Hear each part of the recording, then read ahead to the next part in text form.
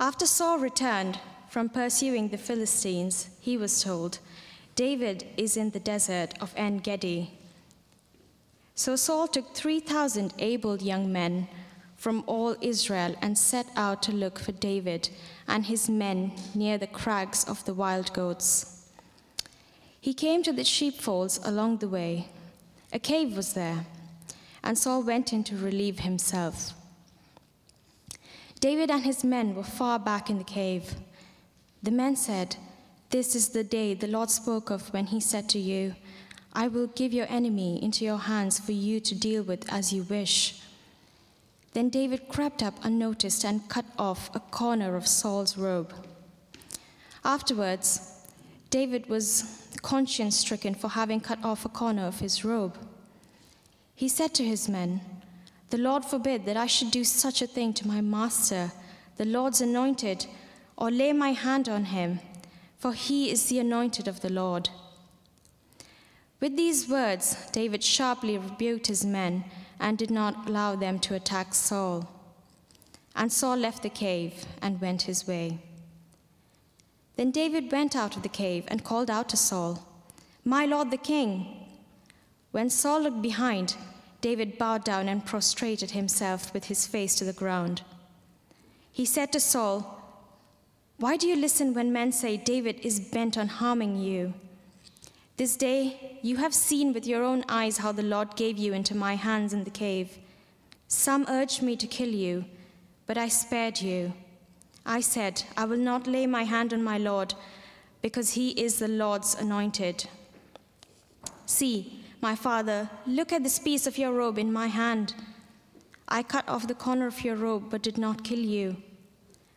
See that there is nothing in my hand to indicate that I am guilty of wrongdoing or rebellion.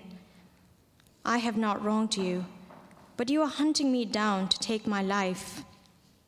May the Lord judge between you and me, and may the Lord avenge the wrongs you have done to me, but my hand will not touch you. As the old saying goes, from evildoers come evil deeds, so my hand will not touch you. Against whom has the king of Israel come out? Who are you pursuing? A dead dog, a flea? May the Lord be our judge and decide between us. May he consider my cause and uphold it. May he vindicate me by delivering me from your hand." When David finished saying this, Saul asked, "Is that your voice, David, my son?" And he wept aloud. "You are more righteous than I," he said. "You have treated me well, but I have treated you badly. You have just now told me about the good you did to me. The Lord gave me into your hands, but you did not kill me. When a man finds his enemy, does he let him get away unharmed? May the Lord reward you well for the way you treated me today. I know that you will surely be king, and that the kingdom of Israel will be established in your hands. Now swear to me by the Lord that you will not kill off my descendants or wipe out my name from my father's family." So David gave his oath to Saul. Then Saul returned home, but David and his men went up to the stronghold. Sam is starting to dread going to work. And the issue is with her new manager, Josh. Now, he's not particularly good at his job, and that makes him a bit of a poor boss. So he's impulsive, he's unpredictable, and he never seems quite sure what he's doing. Sam will spend days on a task that Josh has got her to do, and Josh will have told her what exactly to do. But then halfway through the job, Josh will change his mind and then tell her to do something else. And then all of Sam's previous work is wasted, and she now has to kind of scramble around trying to find a better way to do things when the deadline is looming.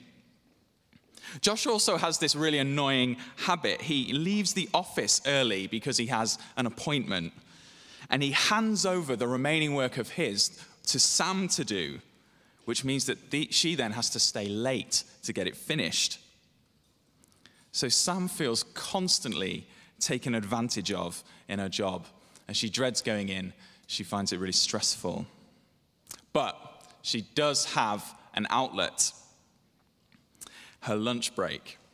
So she's able to get her frustration off her chest when she hangs out with her colleagues. Now, her colleagues also find Josh quite irritating, and they make themselves feel better about it by moaning about him. She and her friends joke about how incompetent he is. They laugh as they consider how low the self-esteem must be of his wife who chose to marry him. Now, this kind of chat is regular. They just love slagging this guy off behind his back. And on occasion, Sam will wonder, is this a little bit harsh? But then such an idea is quickly dismissed. Nah, he's an idiot. He deserves it. Eddie has always had a strained relationship with his father. Growing up, it was always the older sister who got all the attention and affection. She was smarter than he is. She's a high achiever, and Eddie could never really compete with her. His dad just seemed to feel constantly disappointed with him and would react to that by being controlling and harsh. Why aren't you doing this? You're doing this wrong. You should do things like this. There was always just a coldness to that relationship. And this carried on into Eddie's adult life. Everything came to a head one evening where Eddie had gone round to his parents for dinner. Now, his dad was doing the routine nagging that he always does.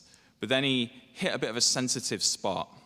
He made a comment about Eddie's recent breakup with his girlfriend and said it was probably due to him not having his life together or something.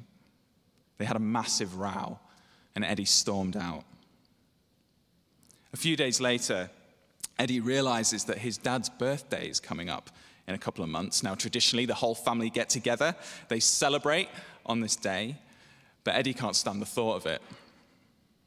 He decides to take that week, the week of the birthday, off work, and he's going to book a holiday abroad before any birthday arrangements can be made. That way he can say he's already got plans. His dad will probably be a bit upset, but serves him right. Avi was still trying to get used to his new school. His parents moved the family out to the suburbs from the city, so his dad's business was successful. They thought they'd find a new life away from all the hustle and bustle. The problem was, Avi was only one of 2 South Asian lads in the whole school. His brown skin made him stand out, and boy did he know it. First, it was the stereotypes. Hey, Avi, why did your family move here anyway? We've got enough taxi drivers. Yeah. But soon the trouble got physical. One day during a PE lesson, Avi was out on the field playing rugby. He didn't even have the ball, and 2 of the bigger lads dashed at him out of nowhere and sandwiched him, leaving him in a crumpled mess on the floor. It was clever. They'd waited until the teacher was distracted. Rugby's a contact sport. Avi had to kind of pull himself up off the ground, trying to suppress his sobs. It's still been a few weeks since that incident happened, but Avi still finds himself overcome with rage. He fantasizes about getting his own back, smacking those lads repeatedly in the face, drawing blood if he can, teaching them a lesson, anything to shock them, anything to wipe those smirks away. The reality is it'll never happen, of course, will it? I mean, those lads are simply too big and too strong. The power is always in their favor. But Avi finds some comfort in daydreaming about the idea of paying back. The desire for revenge is as old as humanity itself. And the sad reality of life on this earth is that we will experience harm at the hands of other people. And when that happens, we often feel a strong impulse to readdress that balance. And sometimes this looks like a dramatic one-off event, but sometimes it's more subtle, a kind of slow-burning pattern of behavior over time. But what does the Bible say about revenge? And given this is an impulse that all of us feel, what should we do about it? Well, this week we're carrying on our series in the life of David. And we come to an episode in David's life where he has a key opportunity to take revenge. And as we look at this story, we're going to see not only what our posture towards revenge should be, but we're going to see that the gospel strikes right at the heart of revenge in a way that affects all of us and all our identities. So firstly, let's look at David's restraint. David's restraint. Now let me recap where we're up to in the story. David is on the run. He's being chased by Saul, who is the current king of Israel, and Saul wants him dead. Now this is entirely unfair. David has been nothing but a loyal servant in Saul's court. He's served his nation well. He's served his king well. But Saul is madly jealous of David. And driven by insecurity and driven by fear, Saul has tried multiple times to murder David. And so eventually it's become clear that David can't stay in the court. He's become a fugitive, always on the run, always looking back over his shoulder to see who's chasing him. His exile means he's in the wilderness. And at times he's even been in enemy territory. But at this point in the story, he's hiding in caves in an area called En-Gedi. And he's been able to kind of pull together a ragtag bunch of men around him. We pick up the story in verse 1. Saul gets a tip-off about David's location in En-Gedi. And he brings 3,000 warriors with him, an entire army, to search for this one man. And then the most bizarre coincidence happens. Look down with me at verse 3 in the Bible. So he, that's Saul, came to the sheepfolds along the way. A cave was there, and Saul went in to relieve himself. David and his men were far back in the cave. So Saul has stopped for a bathroom break on his search for David. And of all the caves in the area, he chooses the one cave where David and his men are hiding. Now you can imagine the tension, can't you? David and his men realize that their enemy has entered the cave. So they're trying to shush everyone, keep it quiet, don't make a move. It could be the difference between life and death. Saul, on the other hand, is oblivious. He just wants to go to the loo. He probably walked into the cave whistling. You have this surreal situation outside the cave. You've got an entire army who are ready and primed to attack David on sight. Inside, you've got a bunch of 300 men with David trying to keep as quiet as possible. And then in between them both, you've got the king of Israel with his pants down. Now, this bizarre scene offers a golden opportunity to David because Saul is doubly vulnerable at this point. First of all, obviously, he's going to the loo. That's fairly vulnerable. But he's also isolated. He's away from his men. This is a chance for David to strike. David could kill Saul here. Now, this must have been very tempting. He could get rid of the one who has made his life a misery. Come out of exile. He could go home. And also, if Saul dies, David would take the throne. The Lord has already told him that he is going to be king one day. So he could take that now. A tantalizing prospect, surely. If you notice down, verse 4, even his men tell him to do it. Verse 4, the men said, "This is the day the Lord spoke of, when he said to you, I will give your enemy into your hands for you to deal with as you wish." So not only do David's men tell him to bump off Saul, they reckon it's God's will that he does it. So, end of verse 4, David goes into stealth mode. He creeps up with his sword towards the unsuspecting Saul, but instead of cutting his throat, he cuts his robe.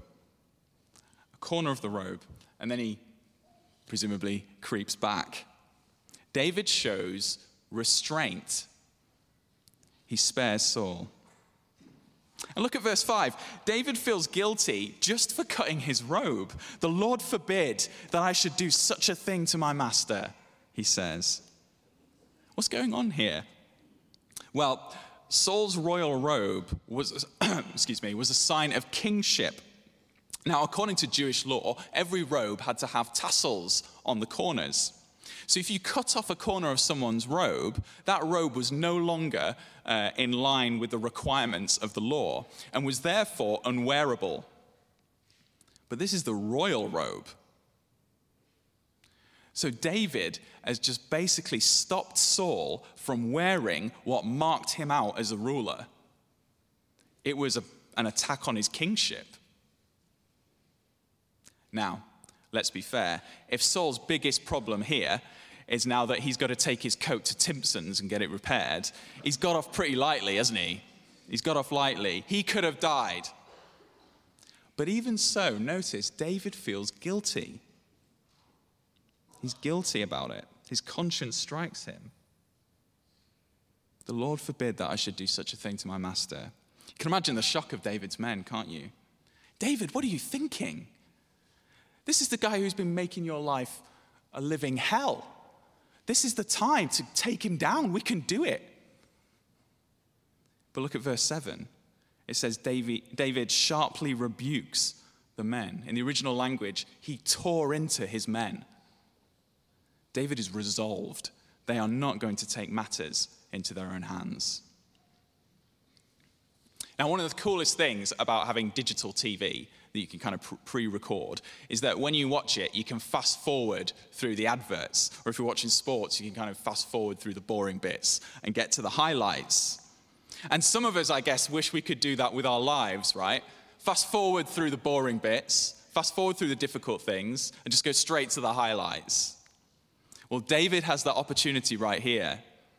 If he kills Saul, he ends his exile and he takes the throne. But he doesn't do it. David's restraint is incredible. But what he does here is echo a principle that is throughout the whole Bible. Revenge is not an option. For the people of God, revenge is not an option. Now, I wonder what revenge looks like for you. Assuming, of course, you're not tempted to murder your boss on the toilet. Now, there are the one-off instances, aren't there? The one-off instances, but there's also the everyday. Gossip behind people's backs. The silent treatment. Engage in an emotional cold war with the other person. Snappy comments, even to those closest to us.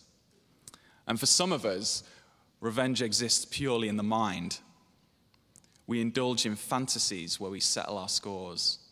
And some of those daydreams can be dark and violent. We must be careful. Like David, we are called to restraint. Well, okay, we've got to show restraint.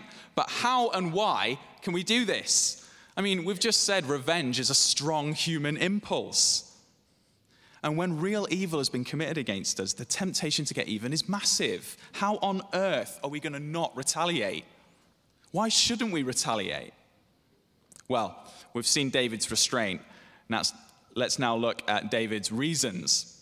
David's reasons. Well, if David's sparing of Saul is striking, what he does next is even more so. He takes the risk of going outside the cave by himself and speaking to the man who's brought an army to kill him. What will David say? And more importantly, what will Saul do? Will he listen? Well, let's read from verse 8. Look down with me.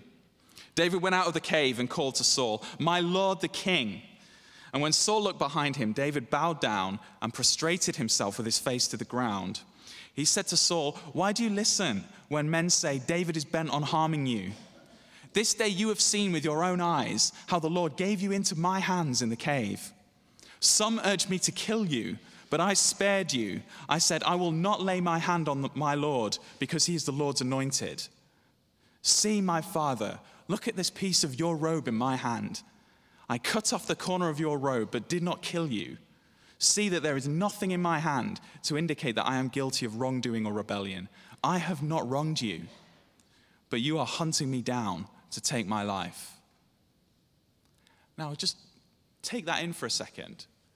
Notice David's respectful posture. He calls Saul my Lord. He even calls him father. He bows with his face to the ground. There are no insults, no snappy comebacks. But with humility, David proves that he has no ill will towards Saul. He shows the corner of the robe as definitive proof that he could have killed him, but he didn't. It's proof that David has no wish to harm Saul. David in his speech makes it clear that he won't take revenge, but he also makes it clear why he won't take revenge. And he gives his reasons to Saul. And it's important we take note here. There are two reasons. The first is this: revenge is evil. It's evil. Look at verse 12 to 13. May the Lord judge between you and me, and may the Lord avenge the wrongs you have done to me, but my hand will not touch you. As the old saying goes, from evildoers come evil deeds, so my hand will not touch you. David will not harm Saul because if he did, it would be evil to do so. Revenge is not morally justified, according to the Bible. It's evil. Now, one factor in David's restraint is that Saul is the king. So though God has rejected Saul, Saul is technically the Lord's anointed. God set him apart to be king, and David doesn't want to touch him for that reason, at least partly. But we shouldn't think that revenge is only wrong when it's committed against an important person. We should never think that there are certain people for whom it's okay if we get a bit of vengeance from them. That's not what the Bible says. The Apostle Paul in Romans 12, verse 17 makes it clear: do not repay anyone evil for evil. Revenge is wrong, whoever you commit it against.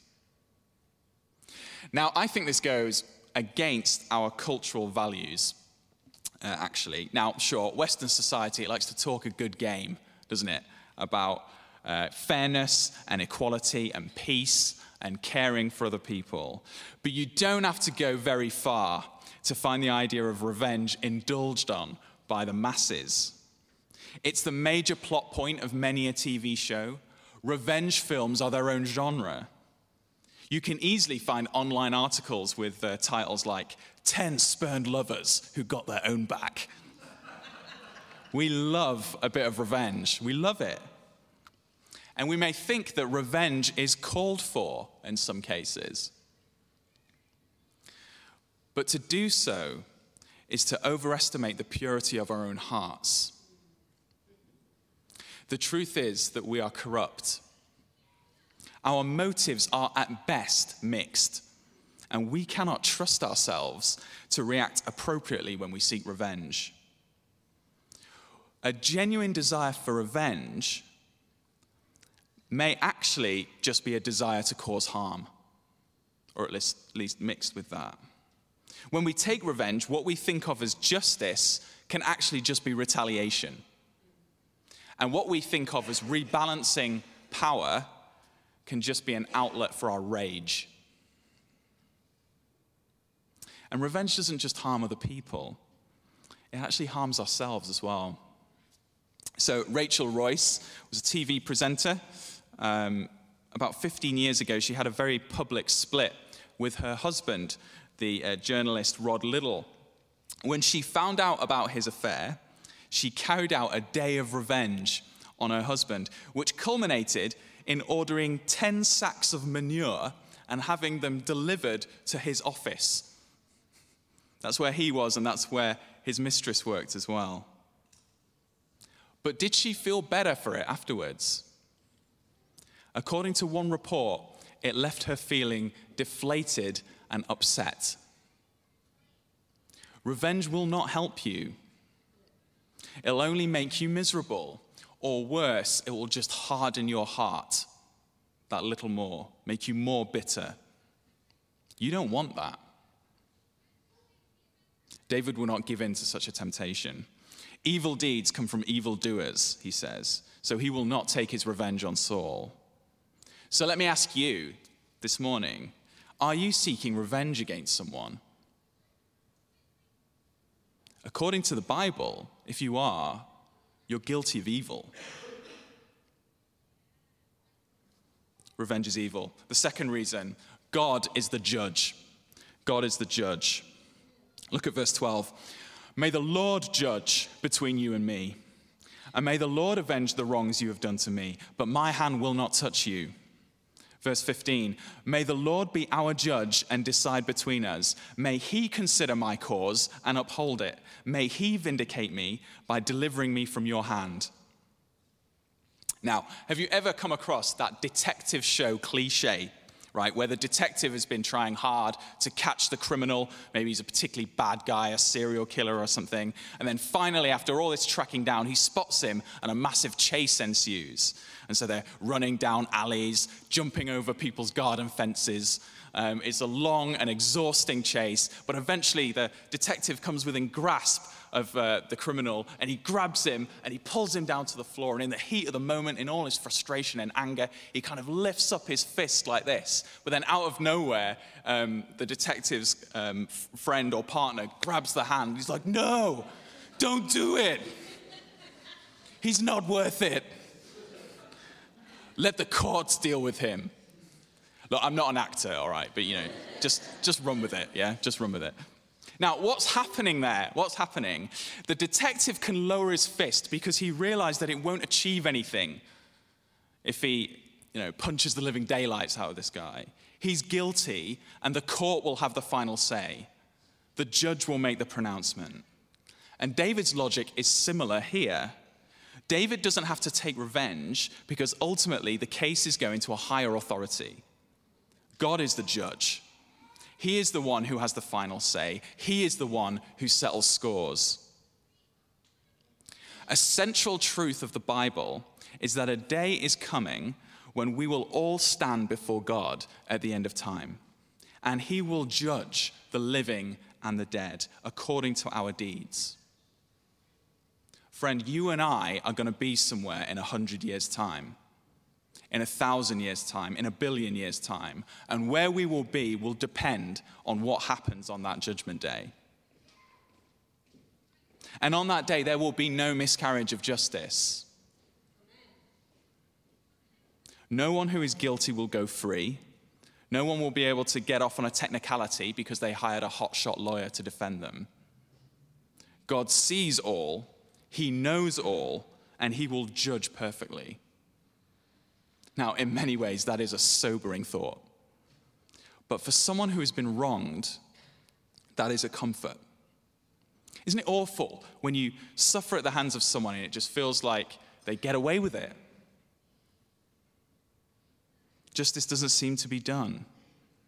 You can feel like nothing happens. The world keeps turning and people just get away with stuff.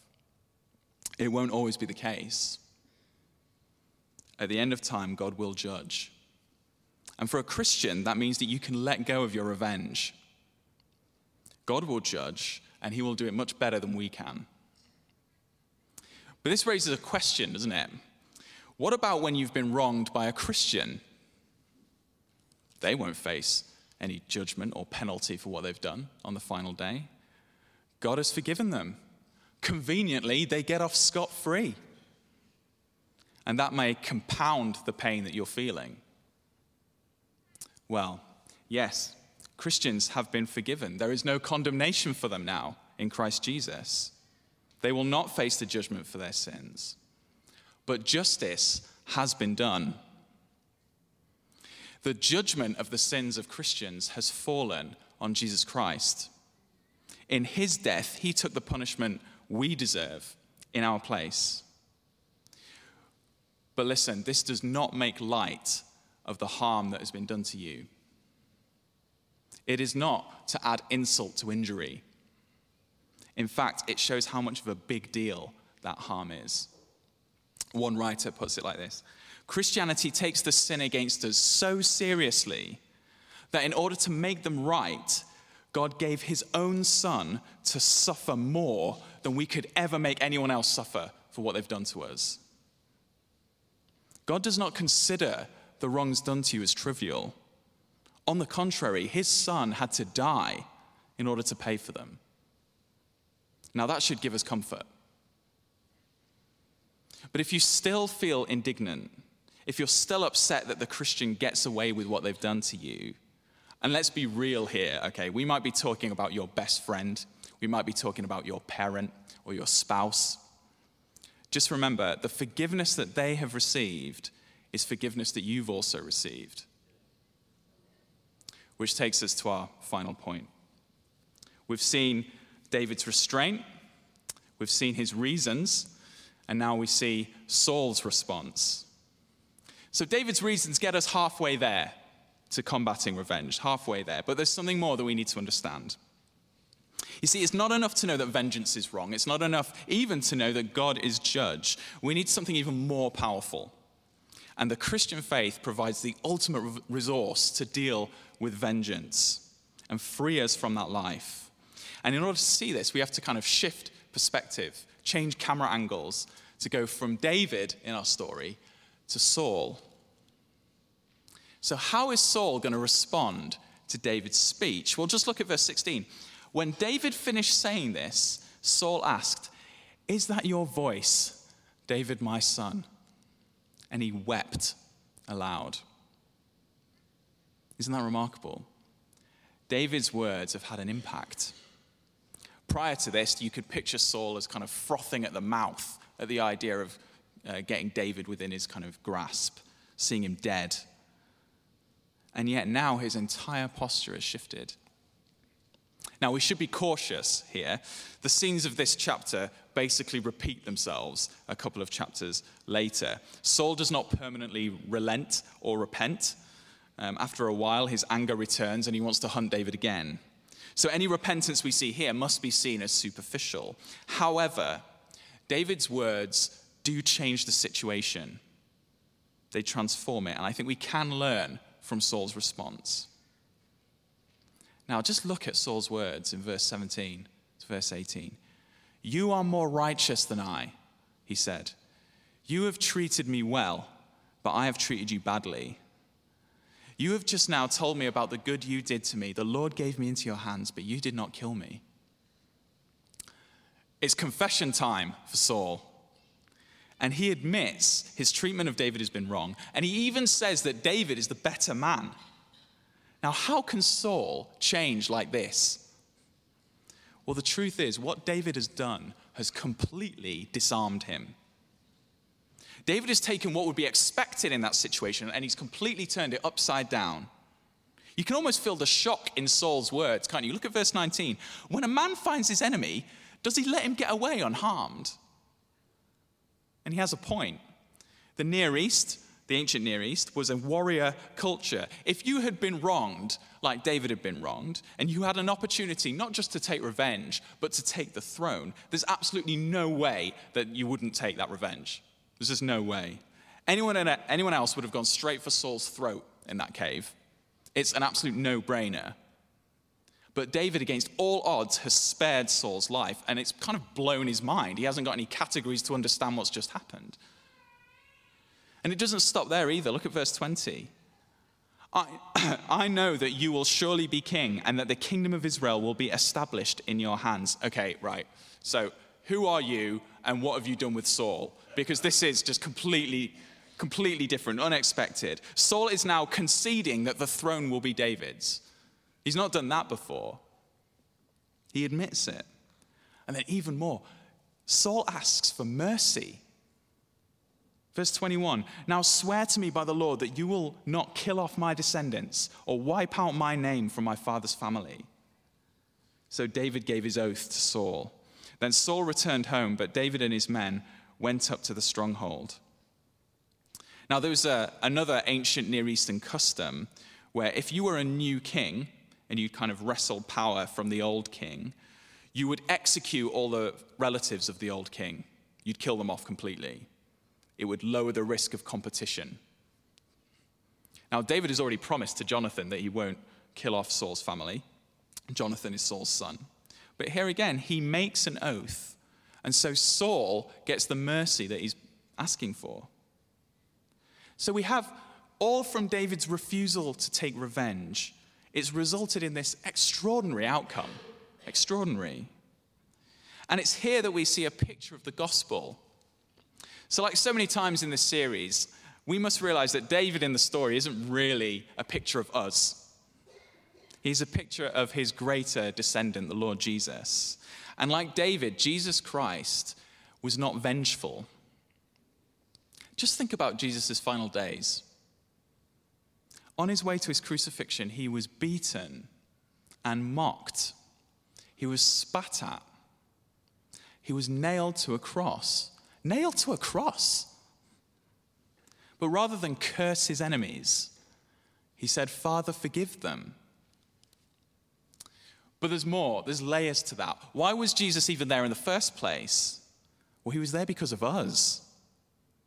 He gave himself up to die so that he could take on himself the punishment for our sins, all our anger, all our selfishness, yes, all of our revenge. Our sins put him there. October the 31st was Halloween, but it was also Reformation Day, which reminds us of the day when the reformer Martin Luther nailed his 95 Theses to the door of a church in Wittenberg in protest against the Roman Catholic Church. And Martin Luther had some amazing things to say about the cross and the gospel. And one of the things he said was this: we all carry the very nails of the cross in our pocket. We have Jesus' very nails in our pockets. We carry them. It's our sin that put Jesus on that cross. Now, we could have faced the punishment for our sins ourselves. We could have faced them. And you know, if we faced them, if God punished us, it would be more than petty revenge. If God punished us, it would be justice, nothing less.